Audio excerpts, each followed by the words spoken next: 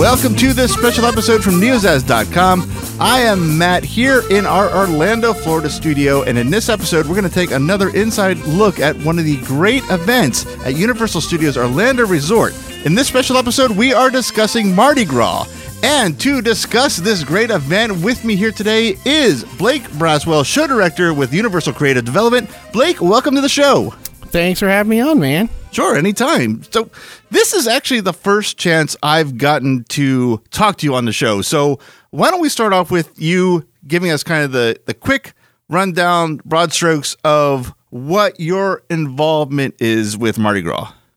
So as show director for Mardi Gras, basically I help with the creative development of developing the themes, then taking like our different partners, like our lighting partners, our lighting designers, our costume designers, makeup designers, and building everything together to create what you'll end up seeing out on the street, as well as developing some of the interactive elements and things that you'll see on the streets in the pre-parade portion that happens out earlier in the day. Okay, so actually that leads right into the very first question that I wrote down, which is, Mardi Gras has been around for quite a while. I'm sure anyone listening is aware of that. I only mention that because it happens to be my very first trip to Universal Studios happened to be on a Mardi Gras night, and I had gone ever since. How do you go about making the event fresh every year, adding something new to it, but yet keeping it familiar, but not repetitive? How do you keep growing the event by making it different each year, but like I just said, not repetitive, not the same? That is the trick with something that becomes tradition, and Mardi Gras has become tradition. So, because you want to honor the reason people love it in the first place, right? You know, and keep those core elements that really make the Mardi Gras experience work. So then for me, it's sort of not to use an HHN analogy, but the skeleton of it, right? We keep that tradition of our parade moments, the bands that we've got, our musicians out in the street, those kind of things. And then I think it's sort of the breathing in between is what kind of helps us bring new life each year to it, and that's where things like finding a specific theme to go after, right? Instead of just doing a straight Mardi Gras, but actually approaching a theme somehow. And we partner with Kern Studios, and those guys have been there in New Orleans, and since the 30s, I think 1932 actually, they've been making the floats for Mardi Gras. And we believe it or not, several of us just got back from New Orleans because we are knee deep in 2019 and 2020 for Mardi Gras stuff. And it was really cool to talk to them and how they said that the tradition of Mardi Gras was with some of the themes that they would do. And we're talking further back. I mean, it still happens today, but further back when you don't have mass communication and travel, back in the good old days, the Mardi Gras themes and stuff would actually be used to sort of broaden people's horizon, introduce them to new things, right? And so there's a bit of a play in that. So like this year we went with the Celestials or the constellations as our theme. And so like taking those kind of things, which are also part of a long actual Mardi Gras tradition, not just Universal's Mardi Gras tradition, and you kind of weave that into the tradition that we have going on. I think it's how you keep it fresh. The other big part of that, to be honest, is the people, the cast that we bring in every year. While we have returners, this year we've got a lot of new people, and the different combination of personalities always brings a new level of excitement and stuff to the streets and to the parade. And I give full credit to the cast for being one of the big reasons beyond visually of why it feels different and fresh each year. Okay, so the celestial constellation theme you just mentioned, that actually I'm going to jump a little ahead of my notes here. Along with the constellation theme, in taking what you said, the broadening the horizons, what kind of inspirations do you look at when planning the event? What was the inspiration to do the celestial constellation theme is the question I think I'm trying to ask, but having a little trouble getting the words out of my mouth. I don't worry. That is me all the time. It's so part of it. Like I said, there was kind of this tradition of kind of expanding people's minds to different, concepts or whatever. And so the constellations, we partner, and I can use this year as an example, but as I said, we partner with Kern Studios, and they've got a lot of different looks and things they've done. As I said, they've been doing this since the 30s. So it gives us an opportunity to go just kind of meet with them, see things they've done in their past. And it kind of gives us some springboard ideas to jump from. And then we kind of bring things back, home to us. We play around with it. We come up with concepts and ideas as how we can sort of theme it. Theming obviously is something that's very important here at Universal. So we sort of bring that to it, put our spin on it, send it back to Kern, who then does some of the final designs and gets it back to us, if that sort of makes sense. So we kind of bounce this back and forth between each other a whole lot. So we get the traditions of Mardi Gras from Kern's point of view, and then the traditions of Universal's, Orlando Resort itself put together in it. Does that make sense? It does, actually. And now you've opened the door to something that I love talking to you guys about when it comes to these events. The constellation theme, the first thing that hits me and is probably the most prominent with it is the parade. And you told me about trading back and forth with your partners. What is the workflow, the process from what you have as an idea for one of these floats all the way till the final product, the piece that is in the parade that everybody sees? What is that entire process like? Okay, so for example, we might have gone down in talking with Kern Studio, and we might have seen something like, say, the big bullhead that we have on the front of our tourist float, and you go, wait a minute, to see something else somewhere that has got like maybe a Greek undertone, and your brain starts trying to put pieces together. And these sort of things are sort of the creative beginning that gets the ball rolling, and you start looking at these pieces and it inspires you to sort of figure out, well, how do these all tie together? And mythological creatures had just been done, so we didn't want to do anything that was too close to that. And so instead of doing something that would be Greek inspired, we then started pushing toward the idea of these constellations, because then, while that gives us a much bigger kind of variety to play from as far as the looks are concerned. And then also it was kind of fun to, like, you go for your constellations, and it was fun to go with things that like people are familiar with, like Orion, right? And Taurus, obviously, because the astrological sign, but they're familiar with that. Other constellations that are kind of a chance to educate people, maybe Andromeda, maybe Serpentarius, those kind of things, or Scorpius. They kind of give you the opportunity to then give people something that they aren't as familiar with, a little chance to learn something amongst all the fun, as it would be. Yeah, I gotcha. So the costumes, there's a set that goes along with every float, with every theme, and I'm guessing, and correct me if I'm wrong here, does the final design, or at least when you're getting close and leaning towards the final design of the float, does that influence the set of costumes for that float, or are we talking two totally different processes here? No, they're definitely they're hand in hand. The floats start first as we start, and then once we've kind of developed our theme, like for example, we knew we wanted to do the constellations, then our costume designer, David Nadolski, he then takes the overall concept and starts figuring out how he can bring that to life on the cast, the parade performers that are going to be here in the parade and out in the streets. So one of his ideas this year that was pretty cool, he came up with this idea of creating, like, for example, in Orion, you've actually got a guy who is Orion on this, high up on his stilt, and he's dressed as, the warrior Orion. But beyond just doing a literal representation, David wanted to create this group that he called the Celestials. And if you've been out, you've seen like the ladies in the really tall, almost like Vegas headpieces that are silver and shimmering, those pieces. And those are our Celestials. Okay. Yes. Yeah, I've seen those. Yeah. And they're themed very...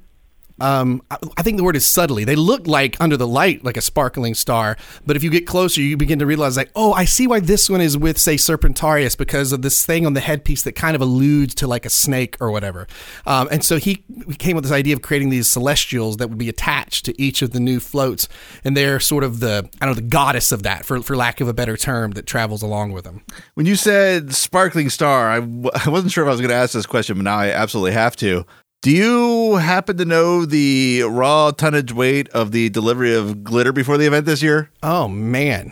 Because I don't know if it, man alive, I don't know if it's more or less. I just seem to notice it more this year. Actually, it's probably because I got high-fived by one performer and that glitter stayed on the palm of my hand for like the next 8 hours. Good luck. I bet you find it again in like 3 months from now. Right. I went home one night and I was like, why is there glitter on my baby's hair? How did that happen? Wow. It's a lot of glitter. And It's multiplying. Yeah, it definitely sticks around with you. That is for sure. So the parade, that is something I could talk nearly endlessly about, but I don't want to gloss over these other things at the event. Let me get those in while we're still kind of in the first third of our time here. This is what I've always loved about Mardi Gras. The highlights are all well represented. The parade, the music and concerts, the food and drink. You really could, if you wanted to. Now, obviously, the best way to go to Mardi Gras is to experience all three together. But if you wanted to just go one night to experience the food and drinks, you could. If you just wanted to go one night to experience the music, you could. If you just wanted to see the parade, you could do that as well. How do you balance these major highlights for an event like this and make sure that one doesn't completely overshadow all the others so that there is so much to do at this event? Well, I think, when you put that in a good way, because what that comes down to is either what that particular guest wants that night or what it is that they want. And so, whenever we create stuff, you're doing your best to put yourself in the shoes of the guest. And so doing your best to focus on each element. Again, as you said, there are some folks that want to do it all. Some people that want to do bits and pieces. But you make sure that every part is at the same bar so that no matter what you experience, you walk away with a full as Mardi Gras experience as it is that you want. But I mean, that's a big part of it. Obviously, a lot of the year is spent. You can get lost in the weeds of the parade because you're spent so long sort of developing the parade, but then you've got to focus. Remember, like, okay, now we got to worry about these street sets and how we're going to do, work with some of our New Orleans bands that play out on the streets, and how can our cast interact with them and get our guests playing and, putting on their own little mini Mardi Gras parades before things happen. And then, of course, like, you want to make sure we partner with our food and beverage folks to make sure that we've got some awesome Cajun food out here. And so everything, and I think this was kind of fun when we, working in marquee events like I do, is, obviously we partner with so many people. Like, the food, for me, the food, having the good Cajun food is as important as having this parade, right? Everything has got to be there. And it gives us an opportunity to, like, partner and challenge each other. I know that they're going to bring their A game, so we've got to bring our A game too when it comes to providing the entertainment. So, I mean, I think that's a big part of how we help balance the whole thing out. How much crosswork is going on between these departments for an event like this? Or is it more of a thing that you just rely on each other to do what you do best? How much, I can't put my finger on the word I'm looking for, but how much are you crossing paths when you're putting this together? It's kind of what happens throughout the year leading up to it is you have kind of a meeting of the minds, and in other words, I'm going to say yes to everything you just said. It's kind of a meeting of the minds, okay. Then everybody kind of spreads to their own worlds, then it's back together for a meeting of the minds, and then as we learn with everybody, as we get to our final pieces that we've all kind of signed off on, this is exactly what we're doing, and that's kind of how we keep up with each other as we're going along. Okay. So I actually want to go back to the subject of the parade a little bit because I did write some notes as we were talking. So apologies for jumping back and forth like this. You're fine. But you had already mentioned that you're in plans for 2019 and 2020. What is the timeline from, I don't even know what, I guess the very first thing you need to do until that parade hits the street? How long of a process is this? It can vary a little bit depending on how we're doing things. I came in partway through this process for this particular Mardi Gras, so I had missed some of the beginning portions of this, and so I'm not quite actually sure when this one actually started itself.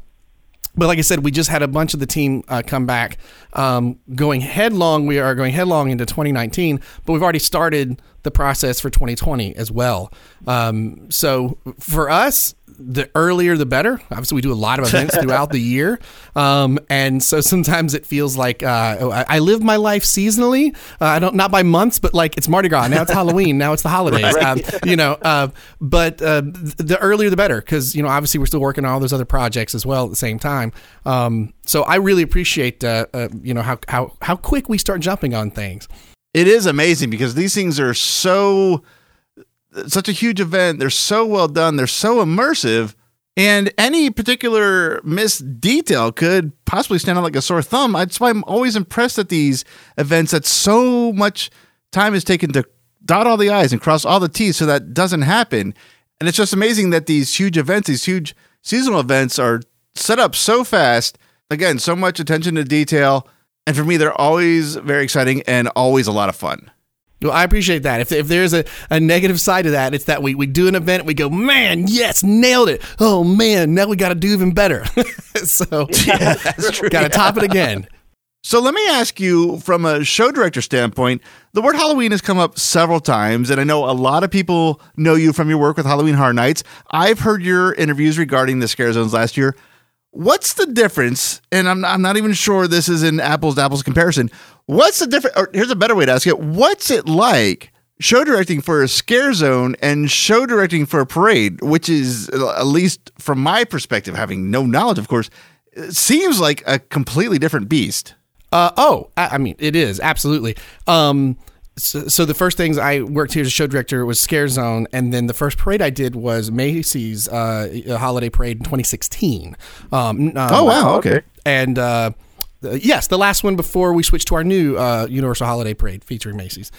So that was my first experience with the parade, which obviously was very different doing the holidays coming out of Halloween. And then for Mardi Gras, even though I had done a previous Macy's holiday parade here at Universal, Mardi Gras felt very different to me. And I was, to be honest, I was a little intimidated when it was first handed to me because the guy who's been doing it, Jason Horn, has been doing a great job. And Mardi Gras has been awesome. What's really fun is I have several of our parade performers have also worked with me out in the scare zones. And it was really cool to go from, being spooky times to putting on a party. And that's really, I think that's the biggest mindset that you're kind of shifting is, this is a huge party. It's a different way of looking at things. For example, at Halloween, if I've got this creature out on the street, that is that creature, right? But Mardi Gras is a little different because if I've got a Mardi Gras performer dressed up as, say, Perseus, he is a parade performer dressed up as Perseus because that's what you see in Mardi Gras in New Orleans. They aren't playing a character. Does that make sense? Yeah, I follow you. Yeah. Yeah. So that's a very different way of looking at things than we normally do. So all those kind of things were a little intimidating, and at first, just because it's just very different. It's not what I've known, right? So it was a lot of fun to get in here and just really try to make a huge party out of this. For me, one of the most important things we do here at Universal is the one-on-one interaction that occurs on the streets, which obviously it's a different kind of interaction, but I'm used to from doing the scare zones at Halloween. But that one-on-one interaction, bringing people along into the fun. I mean, that's like my favorite thing of it. So you lead with your strengths. So for me, I really tried to put a lot of emphasis on what it was going to be like to hang out with the guests on the streets in pre-parade, how to, get to work with our bands, and to get them to just, grab kids and parents up and everybody's dancing around. And I mean, you can go online. There's so many great videos of the dance parties that they just, the cast spontaneously puts on with people. Yeah. So that's kind of the way I approached it. I said, this is something I know that I have a strength at. So this will be, my little sprinkle of Blake onto this Mardi Gras. We'll be really trying to focus on that interaction. And I think the kids in the parade, they're doing a fantastic job with it. That is a great point. It's one of those things that I've noticed, but now that we're talking about it, it's really standing out to me. Every performer in that parade looks like they are having a blast. There isn't anyone in the parade that looks like they're at work. Oh yeah, the amount of performers that have come to me and said that Mardi Gras is their favorite event to be in every year. They love it. Wow, that's great. All right, this is going to be kind of a dumb question, but I need to ask it to make sure my next set of questions are set up right. You've kind of said it. I'm assuming that more than once you've been out there with a crowd since the start of the event. Oh, yes. All right, so for you personally, and I can actually make this a two-part question. As a fan of Mardi Gras and as the show director of Mardi Gras, what are your favorite parts of the event this year? I'm going to tell you, those dance parties that happen on the street are probably my favorite thing. What I love to watch is there'll be a couple of little kids that just like want to jump in off the get-go. And you'll watch the performers down the street try to get some of the guests to join. Some do, and some are, no, I'm shy. And then you slowly watch them work on the crowd that's surrounding them. And as the minutes progress, all of a sudden, what was a handful of guests is now a tremendous amount of guests getting involved. There's conga lines. There's all this, and everybody's laughing and playing and having a good time. For me as a show director, I think that is beyond my favorite thing that I get to see at Mardi Gras. Obviously, you love it all, but that interaction with our guests, I love that. As a fan of someone that used to come and just see Mardi Gras, to me, it was always the story of the floats, like looking at whatever the theme was going to be. Obviously, not like I've got a book or a script in front of me as a guest. It's telling me what it is. So taking it all in, the costumes, the designs, the float, and trying to understand what everything is and put those pieces together. I always enjoyed that as a fan of Mardi Gras. Mm-hmm. Yeah, I get that totally. I want to preface this question with, I'm not looking for any secret information with this question I'm going to ask. Is there anything that you've done or put in the event it's a subtle thing that doesn't stand out to people and people might not notice, but without it would be almost a different experience? Is there anything like that you're looking at and saying, I'm glad I put that in there, or else this might not have gone as well? You know what? So this would apply to just prior to the parade or the prior to the parade. We went through and the music you hear throughout the park, and has been here for 20 some years. We removed that entirely, and we came up with a whole new 2.5 hour selection of music that plays as our BGM throughout the park. And we picked songs that were more fun. I don't know, put pep in your step. You'd hear them and it would just make you smile. That was like a big focus of ours that, again, I don't know how many people will actually notice that, if they've come last year and walk into this year. But I think that helps, lift the atmosphere into a more of a party vibe before you ever get to the actual parade itself. So for me, that'd be the big one that, we made a really big change for us. It might not be a huge change, that someone normally might notice, but I think your brain does. I think you feel it more than you might realize. That is amazing because I did not notice that directly, and I've been going to this event for years. I didn't notice, but the better part of 20 years, that and is exactly the kind of thing I was asking really about. Cool. That's amazing. Again, another one of those details for these huge park-wide events that you guys spend the time considering and putting thought into and getting done. That's really cool. I'm really glad I asked that question. Well, and it was a fun day in the studio for hours just going through all this Mardi Gras themed music, Zydeco, what have you, trying to pick the most fun stuff. It was a blast. That's cool. Okay, I'm going to go back to the event questions now for you. That question kind of threw me off a bit, but we talked about food and drink early on, and you gave the props to the food and beverage department for doing an outstanding job once again this year. What food and drinks stand out to you personally for this event this year? It's really hard to not say the jambalaya. I love jambalaya. Period. if I've got an option to try jambalaya for the first time somewhere different that I've been to, I will always go for it. The jambalaya is definitely a top priority for me. Nice. I usually save this question for Halloween Horror Nights, but considering it is appropriate for this event, these items do exist at Mardi Gras, and it is your first time on one of our shows. What is your preferred flavor of twisted taters, if you have one? See, I'm going to be, as much as I love to cook and go nuts with my flavors, I just got to say, like, some classic, man. I just want some, like, little salt, little pepper. Life is good. Hey, no, nothing wrong with that. That's how I start off each season, so I'm not going to argue with that. At least you had an answer.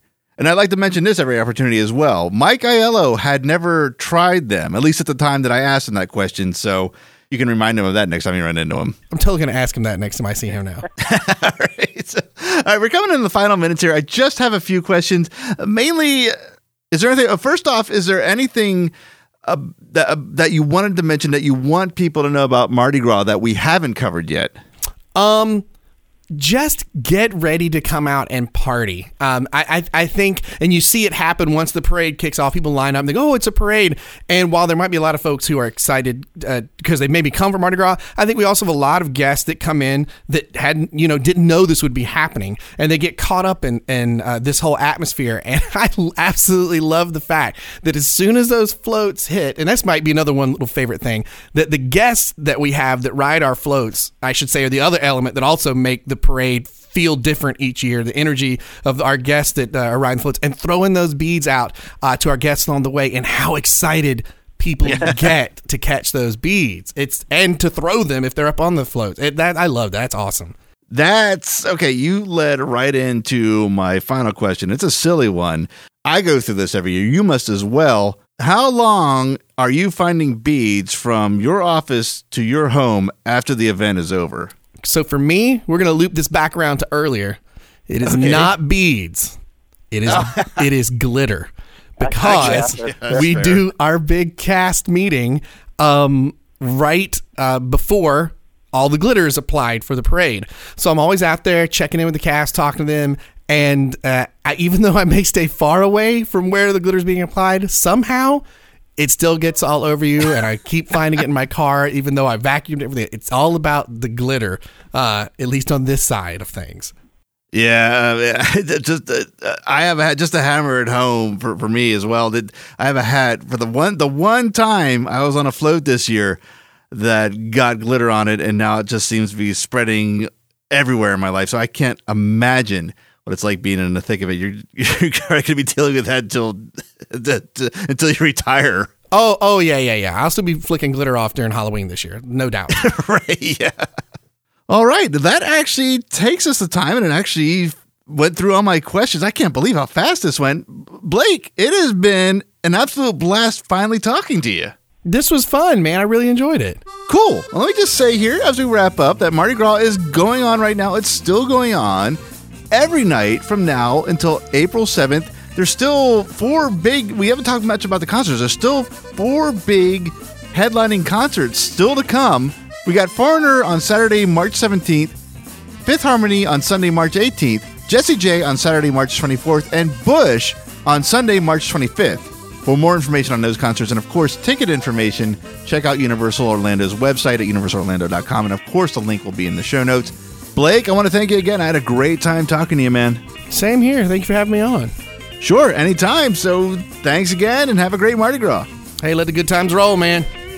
Thank you for listening to this special episode. We have more coverage on Mardi Gras 2018 at Universal Studios Orlando Resort coming soon in just about another week or so. We're going to cover what we did, including the time we spent on the floats, when we checked out the food and drinks, and, of course, a few more stories to go along with all that. For more of our coverage of these events from Universal Studios, check us out at NEOZAZ.com or search NEOZAZ on iTunes and just about every other podcast provider online. Also, check out our social media pages. We are NEOZAZ Podcasts on Facebook and NEOZAZ on Twitter and Instagram. I am Matt. Let me say one more time, thank you for listening, and I'll see you in that next episode.